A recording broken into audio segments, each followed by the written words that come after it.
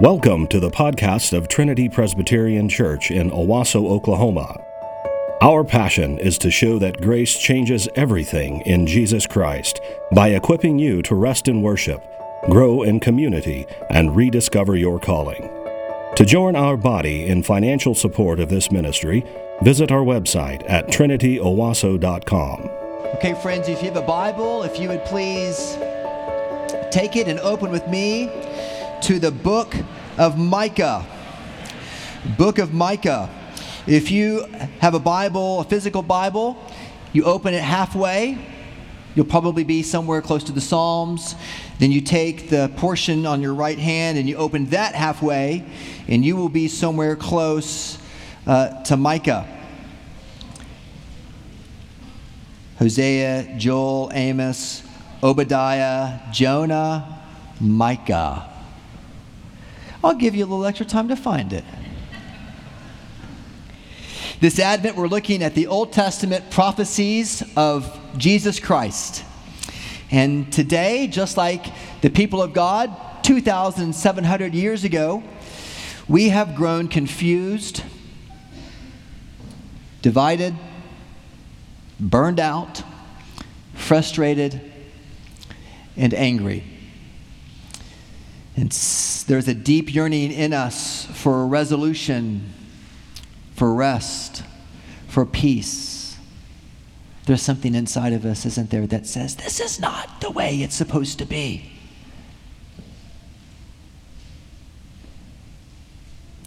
God called the prophets of Israel to step into the fray of ancient Israel in order to point them back to the ancient way. About the time that Romulus founded the city of Rome, about the 6th Olympiad in Greece, there was a prophet. His name was Micaiah. His name was shortened to Micah. His name means who is like Yahweh. He was from a Judean town about 25 miles southwest of Jerusalem called Moresheth. And like his contemporary Isaiah, Micah prophesied in the 8th century BC during the reign of Jotham, Ahaz, Hezekiah. John Calvin said that Micah and Isaiah should deliver their messages at the same time in God's providence with one mouth and avow their consent together, so that all who read and hear might be convicted of their disobedience and be proved guilty before our infinitely beautiful and holy God. And found guilty of what? Well, like Isaiah, Micah prophesied about the need for Israel to repent of their self-saving strategies. Like Isaiah, Micah spoke to the southern kingdom of Judah. And like many portions of the prophetic book, the book of Micah is poetry. It's not prose, not narrative. And so therefore, when you read it, you'll find a lot of the parallels of what he means will be reiterated line by line in Hebrew poetry. Micah has 3 messages. It's a relatively short prophetic book, but the 3 messages are these. 1, that judgment is coming. 2, that blessing will follow judgment. And 3, we are indicted by our sin, but there remains hope of promise in the blessing that is coming. So, each time Micah leads us in a message, he uses the Hebrew word hear or listen. And it reminds us of another one who often said, hear what the Lord has to say to the churches in the book of John. Or often our Lord Jesus would often say, he who has ears, let him hear. So before we read God's word together as a church, do you have ears? Let's stand together if you're willing and able, and we'll read Micah chapter 6. Do you have ears? Do you have ears to hear? Are you ready to listen to what God says to you? Micah chapter 5, verses 1 to 6. Now muster your troops, O daughter of troops. Siege is laid against you. With a rod they strike the judge of Israel on the cheek. But you, O Bethlehem Ephrathah, who are too little to be among the clans of Judah. From you shall come forth for me one who is to be ruler in Israel, whose coming forth is from of old, from ancient days. Therefore he shall give them up until the time when she who is in labor has given birth. Then the rest of his brothers shall return to the people of Israel. And he shall stand and shepherd his flock in the strength of the Lord, and in the majesty of the name of the Lord his God. And they shall dwell secure. For now he shall be great to the ends of the earth, and he shall be their peace. When the Assyrian comes into our land and treads in our palaces, then we will raise against him 7 shepherds and 8 princes of men. They shall shepherd the land of Assyria with the sword, and the land of Nimrod at its entrances. And he shall deliver us from the Assyrian when he comes into our land and treads within our border. This is the word of the Lord. Thanks be to God. You may be seated, please. This prophecy from Isaiah, first of all, shows us our need for a king. Once upon a time, there was a king. This king was a great king. In England, about the 5th century, whenever the Romans left the Isle and the Saxons were coming across the English Channel from Germany and the Germanic region at the time, it was a very vicious and dangerous time in the land. And so the king of England, Uther Pendragon, decided to hide his son Arthur away to be safe. And with the help of Merlin, the long-bearded wizard, they placed Arthur in a safe place where the child could be, where no one would find out his true identity. And the enemies of England didn't know about Arthur. No one knew Arthur's true lineage. And as Arthur grew up, he was a skinny, scrawny kid. The kids bullied him and made fun of him because he was so small, but this wasn't to last for long. The enemies of the king had poisoned Uther Pendragon. And without an heir to the throne, all the nobles of the land came to Merlin to ask, who is going to be the new king? And Merlin said, in Westminster there is a sword, and it is in the stone. And it's a powerful blade, and whoever can take this sword out of the stone will be the true king of England. And so for many years the nobles gathered, and the strong men came, poured oil on the sword, tried to pull it out with all their might. Even one tried to break the stone in order to pull out the sword. But no one could even budge it. And in the meantime, Merlin met with this young Arthur and hidden away, and he began to train and teach young Arthur. And Arthur was sharp, and he began to absorb Merlin's teaching like a sponge. And Merlin began to invest more and more into this boy, and it was admirable, this boy's intelligence and integrity and moral virtues. And so when the boy was 15 years old, Merlin brought him to Westminster. And there at Westminster, this young, scrawny, 15-year-old boy walks before the nobles of England and all the strong men who had once tried their hand at the sword. And they looked at him, and one giant of a man said, that boy's not even strong enough to carry a knife, much less pull out a sword. And young Arthur looked around and took in the moment. And he reached in and he grabbed Excalibur from the stone and slid the sword out as though it was just in a sheath waiting for him. And he stood there like that in silence, holding the sword. People's mouths dropped.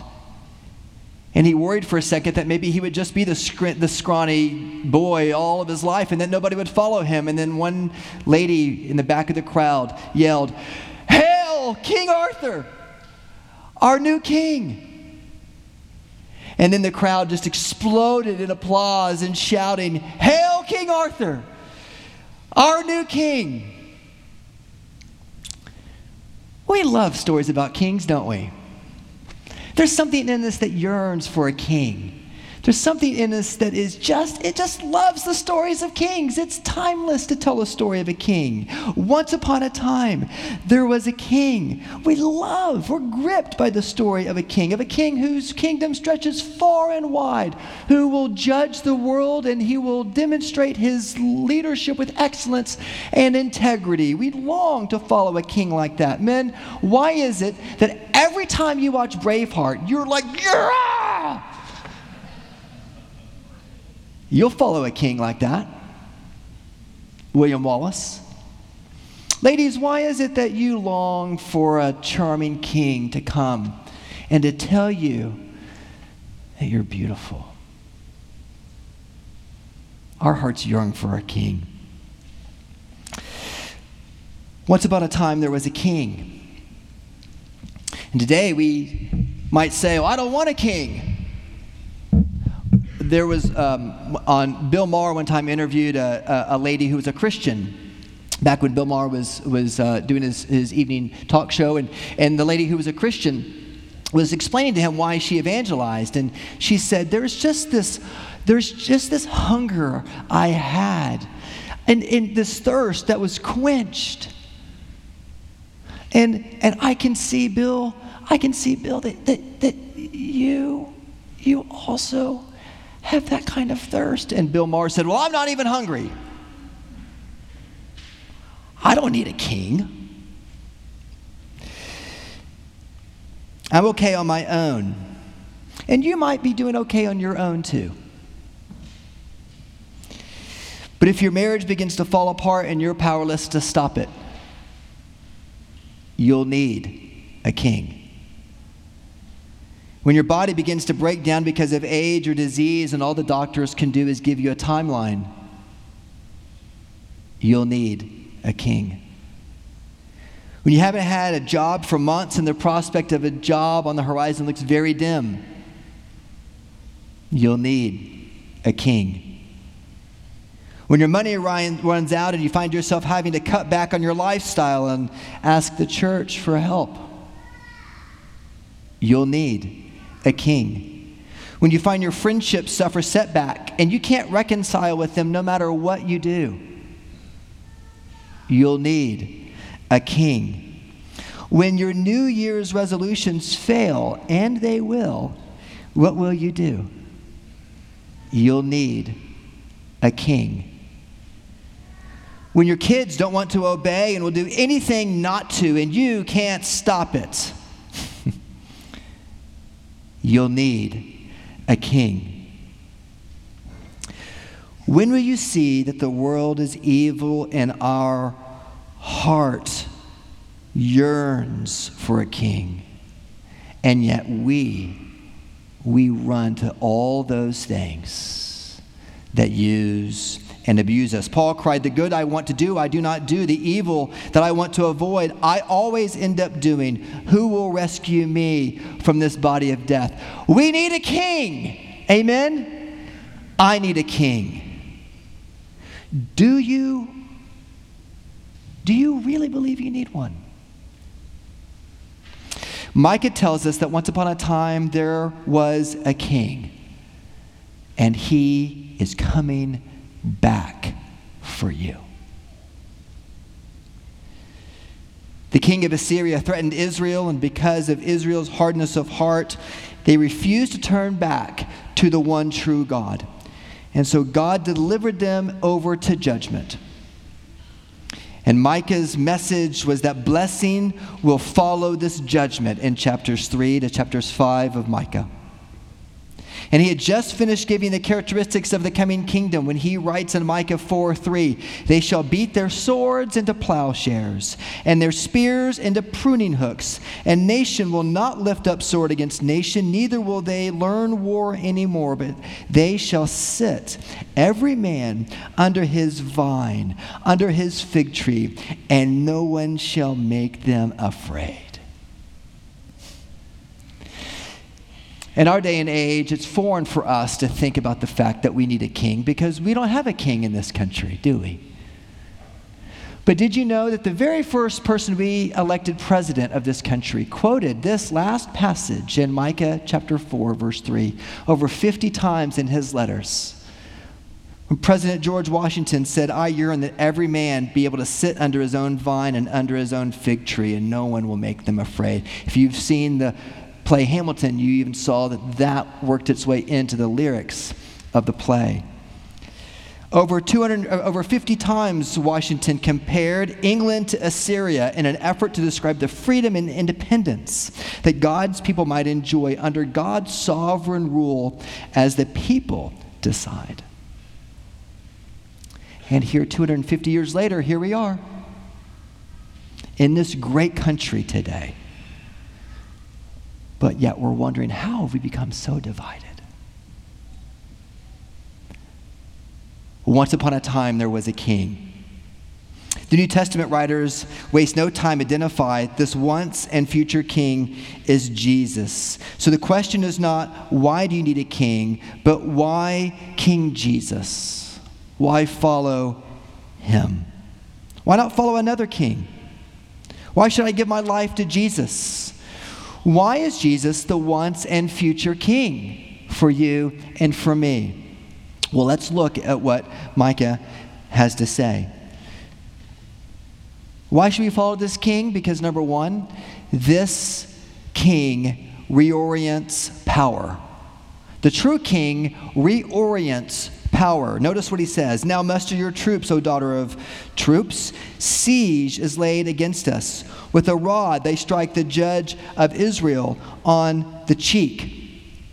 Here, Israel, Micah says, will be besieged. This is before the Babylonians came to besiege Jerusalem ultimately, and this is before even Assyria took Israel into captivity. He calls Jerusalem a city of troops, a city full, O daughter, is a reference to Jerusalem, O city full of marauding soldiers within her walls. And the siege is working. The leader is humiliated. And today we might say they backhanded the president. The situation could not be more dire. The kingdom was in shambles, and God's people are desperate. And the nearest historical reference we have to this prophecy was the capture and torture of King Zedekiah by Nebuchadnezzar in 2 Kings chapter 25. But when Matthew is putting together his gospel 750 years later, he reflects back on this prophecy of Micah. And he reminds Israel that there is a true and better King Zedekiah to come. One who also will be backhanded.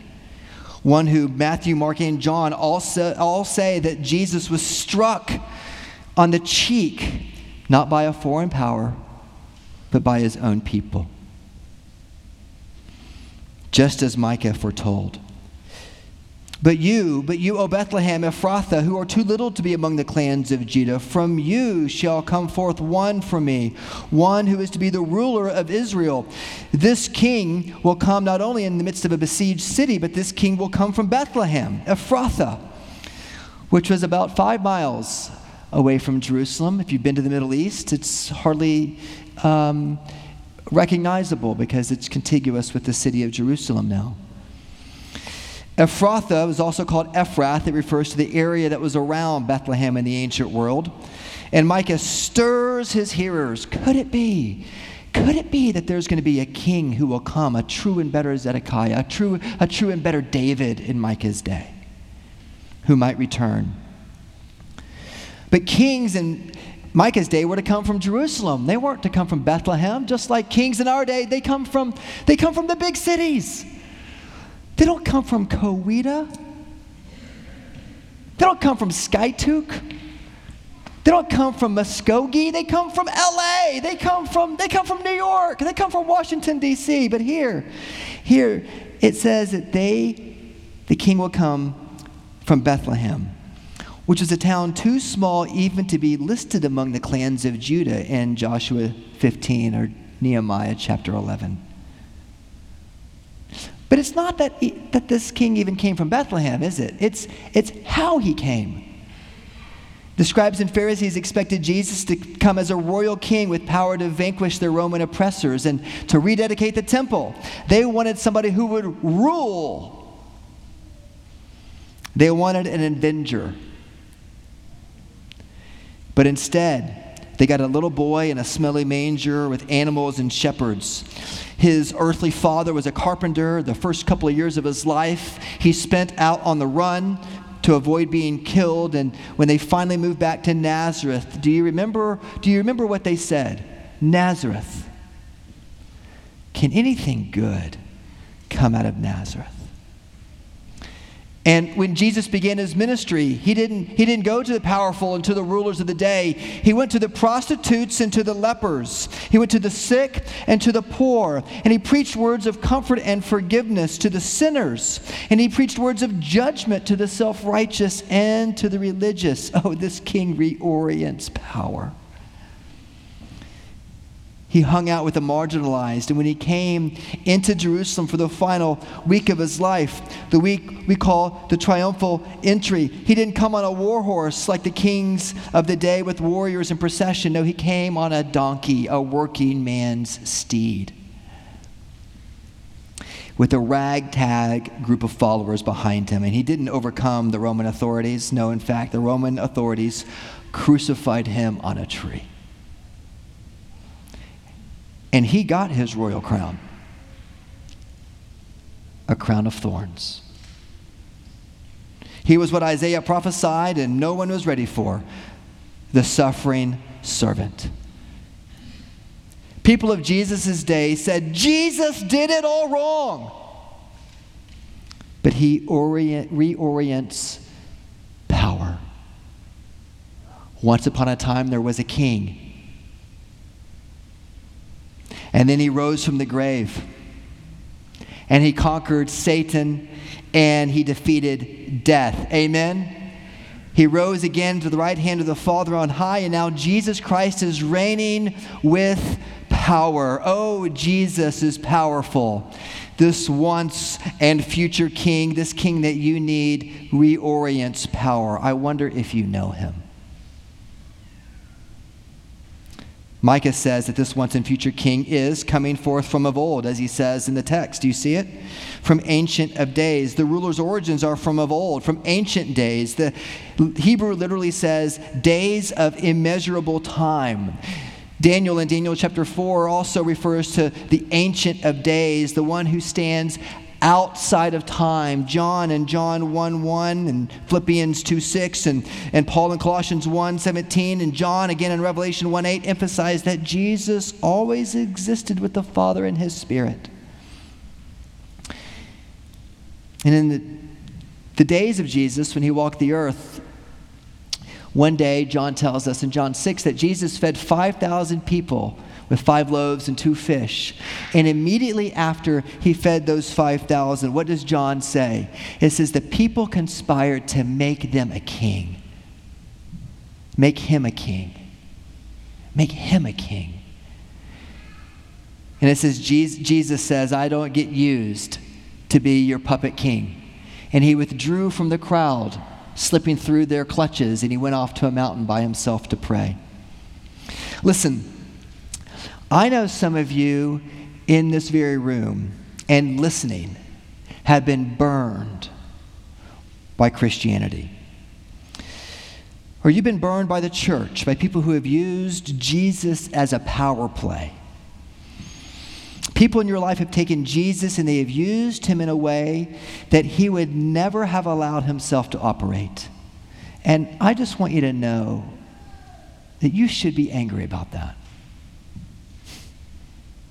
That's righteous anger, to use the Son of God as a power play. And I'm sorry that I, as a minister, might trigger for you yet again the deep hurt that you feel. That emotion you feel is real and it's deep. You cannot tote Jesus around to get votes for your agenda. And Jesus won't let you use him to get power. He reorients power. And horrible things have been done in the name of Jesus. Crusades, slavery, bombings even done in his name at abortion clinics. Well, you might say to me, well, yeah, but what about what they do? Well, Micah is not talking to Nebuchadnezzar, and I'm not talking to them either. Micah was talking to Judah, and so I'm talking to you, oh, beloved, in the church. One day, Daniel speaks directly to Nebuchadnezzar, and there'll be a day when we have the chance to speak directly to the leaders of the world, but that's not this day. This day, it's for you. Oh, I know. I live in your world too. I know what they do. I know we're under persecution. I know that their arrows are sharp. I know that it's subtle. Listen, I know. Please come visit me when I'm incarcerated one day for preaching the truth of God's word. I know. But if the idea of abuse of power resonates with you, I just want you to know that you've got people in this church who want to walk with you through that. And that even is a very vulnerable step to take, I know. If you've been hurt in community, you find healing in community.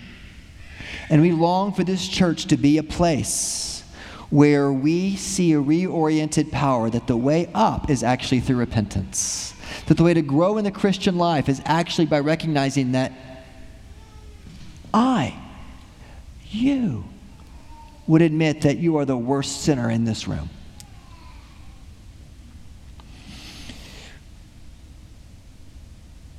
If Jesus reorients power, if that's true, and if we need a king, what are the results? Well, look at verse 3. Therefore he shall give them up until the time when she who is in labor has given birth. Then the rest of his brothers shall return to the people of God. What are the results of this king who reorients power? Well, first, number one, he will restore and he will reunite the people of God. Micah loved the image of a woman in labor. It represented the pain that the believers in Judah felt at the time of being under foreign oppression. But the time will come, Micah says, when the labor will end and the birth will arrive. And this begins when Mary gives birth to Jesus on Christmas Day. Jesus, the Messiah, grows up to lead a new nation, not by status or bloodline, but by faith. Paul says that all who place their faith in Christ are true Israel. Romans chapter 9, verse 6 to 8. Romans 8, verse 16, 21. Philippians chapter 2, 15. Also Hosea chapter 1 refers to it. So here's the Messiah, Jesus, from Bethlehem, born at the appointed time of Mary's labor, Galatians 4:4, who leads a new people led by 12 disciples after the 12 tribes of Israel. The king has come, and Jesus commands them to make disciples not of their own people, but of all nations, and to set the mark of the covenant upon them, baptism, which is no longer limited to just little boys, but it's to go to men and women, all tribes, tongues, and nations. And what else results? And he shall stand and he shall shepherd his flock with the strength of the Lord and in the majesty of the name of the Lord his God. Not only will he restore and reunite the people of God, but secondly, he will care for his people and he will give them security. The Russian author Chingiz Aymatov once told a story about Joseph Stalin and how Joseph Stalin taught his closest comrades how to rule. Stalin grabbed all of his nobles and comrades into a conference room, and Stalin had a live chicken brought in. They placed the chicken on Stalin's lap. And there before his comrades, he plucked the chicken, every feather. He left no feather on the chicken. Only the comb was left on his head. And then Stalin said, "Now watch this." And he set the chicken down. He opened the door. Everybody expected the chicken to run out the door, but the chicken just pressed itself against Stalin's boot. And then Stalin pulled out a piece of bread, and he began to walk around. And that plucked, embarrassed, naked chicken just followed Joseph Stalin wherever he went. And he said, that is how you lead.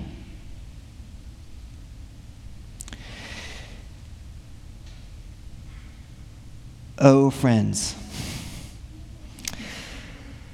Jesus, your Savior, says to you, the idols of your heart that you pursue have left you naked and exposed. And the door is open for you to return to Christ, but often you come and run back to that idol. You press yourself back against the boot of that idol. Isaiah said, who fashions a god or casts an idol that is profitable for nothing? He says, aha, I am warned. I have seen the fire. And the rest of it he makes into gold, his idol, and he falls down to it, and he worships it, and he prays to it, and says, deliver me, for you are my God. Some of you in this room are pressing against the boot of idolatry, of your addiction, of wonderful things that you have made over desires in your life, and it is killing you. But the door is open. You have a king, and your king is coming back for you. Micah says Jesus, the once and future king, he will shepherd his flock, but he won't shepherd his flock like Stalin. He won't shepherd his flock like the Assyrians or the nation's leaders in Micah's day. He will shepherd the flock like a good shepherd, guiding, protecting, comforting, accomplishing all that he promised by the strength of his arm. He will not pluck you. He will cover you by his own righteousness. His greatness will reach to the ends of the earth and to the depths of your heart. And since he will rule over the entire world, he starts with you, so that all will know of his sovereign power, that he will once and for all guarantee the safety of his people. And look what it says next. And they shall dwell secure, for now he shall be great to the ends of the earth, and he shall be their peace. Not only will this Jesus, this one who reorients power, restore and reunite the people of God, not only will he protect and shepherd and give security to us, but third, Christ, the once and future king, will destroy all of Israel's and all of our enemies. Jesus will bring us, the new Israel, peace, because he will be Israel's peace. Because with him the ultimate peace offering has been given. The final offering, Jesus will give his life to subdue the hostile powers that threaten his people, sin and death. The Westminster Shorter Catechism that the church used to teach children up until the age of 5 to 7 says this in question 26. How does Christ execute the office of a king? The answer, Christ executes the office of a king in subduing us to himself, in ruling and defending us, and restraining and conquering all his and our enemies. Amen. And when the Assyrians come into our land and tread on our palaces, then he will raise against him 7 shepherds and 8 princes of men. And they will shepherd the land of Assyria with the sword, and he shall deliver and the land of Nimrod at its entrances, and he will deliver us from the Assyrian when he comes into our land and when he treads within our borders. The land of Nimrod in Scripture is another name for Assyria. And although Assyria did not exist as a nation in the future of Israel, it represents nations like Assyria in Micah's time that threatened and attacked Jerusalem. And Jesus enables his people to defeat our foes because he was the one who did the conquering. He was the king, once for all given. And he came as a king to reorient power, not to let a hair fall from our head, not to harm us, but to shepherd us and comfort us. And Micah says, and he will give 7 shepherds, 8 princes of men.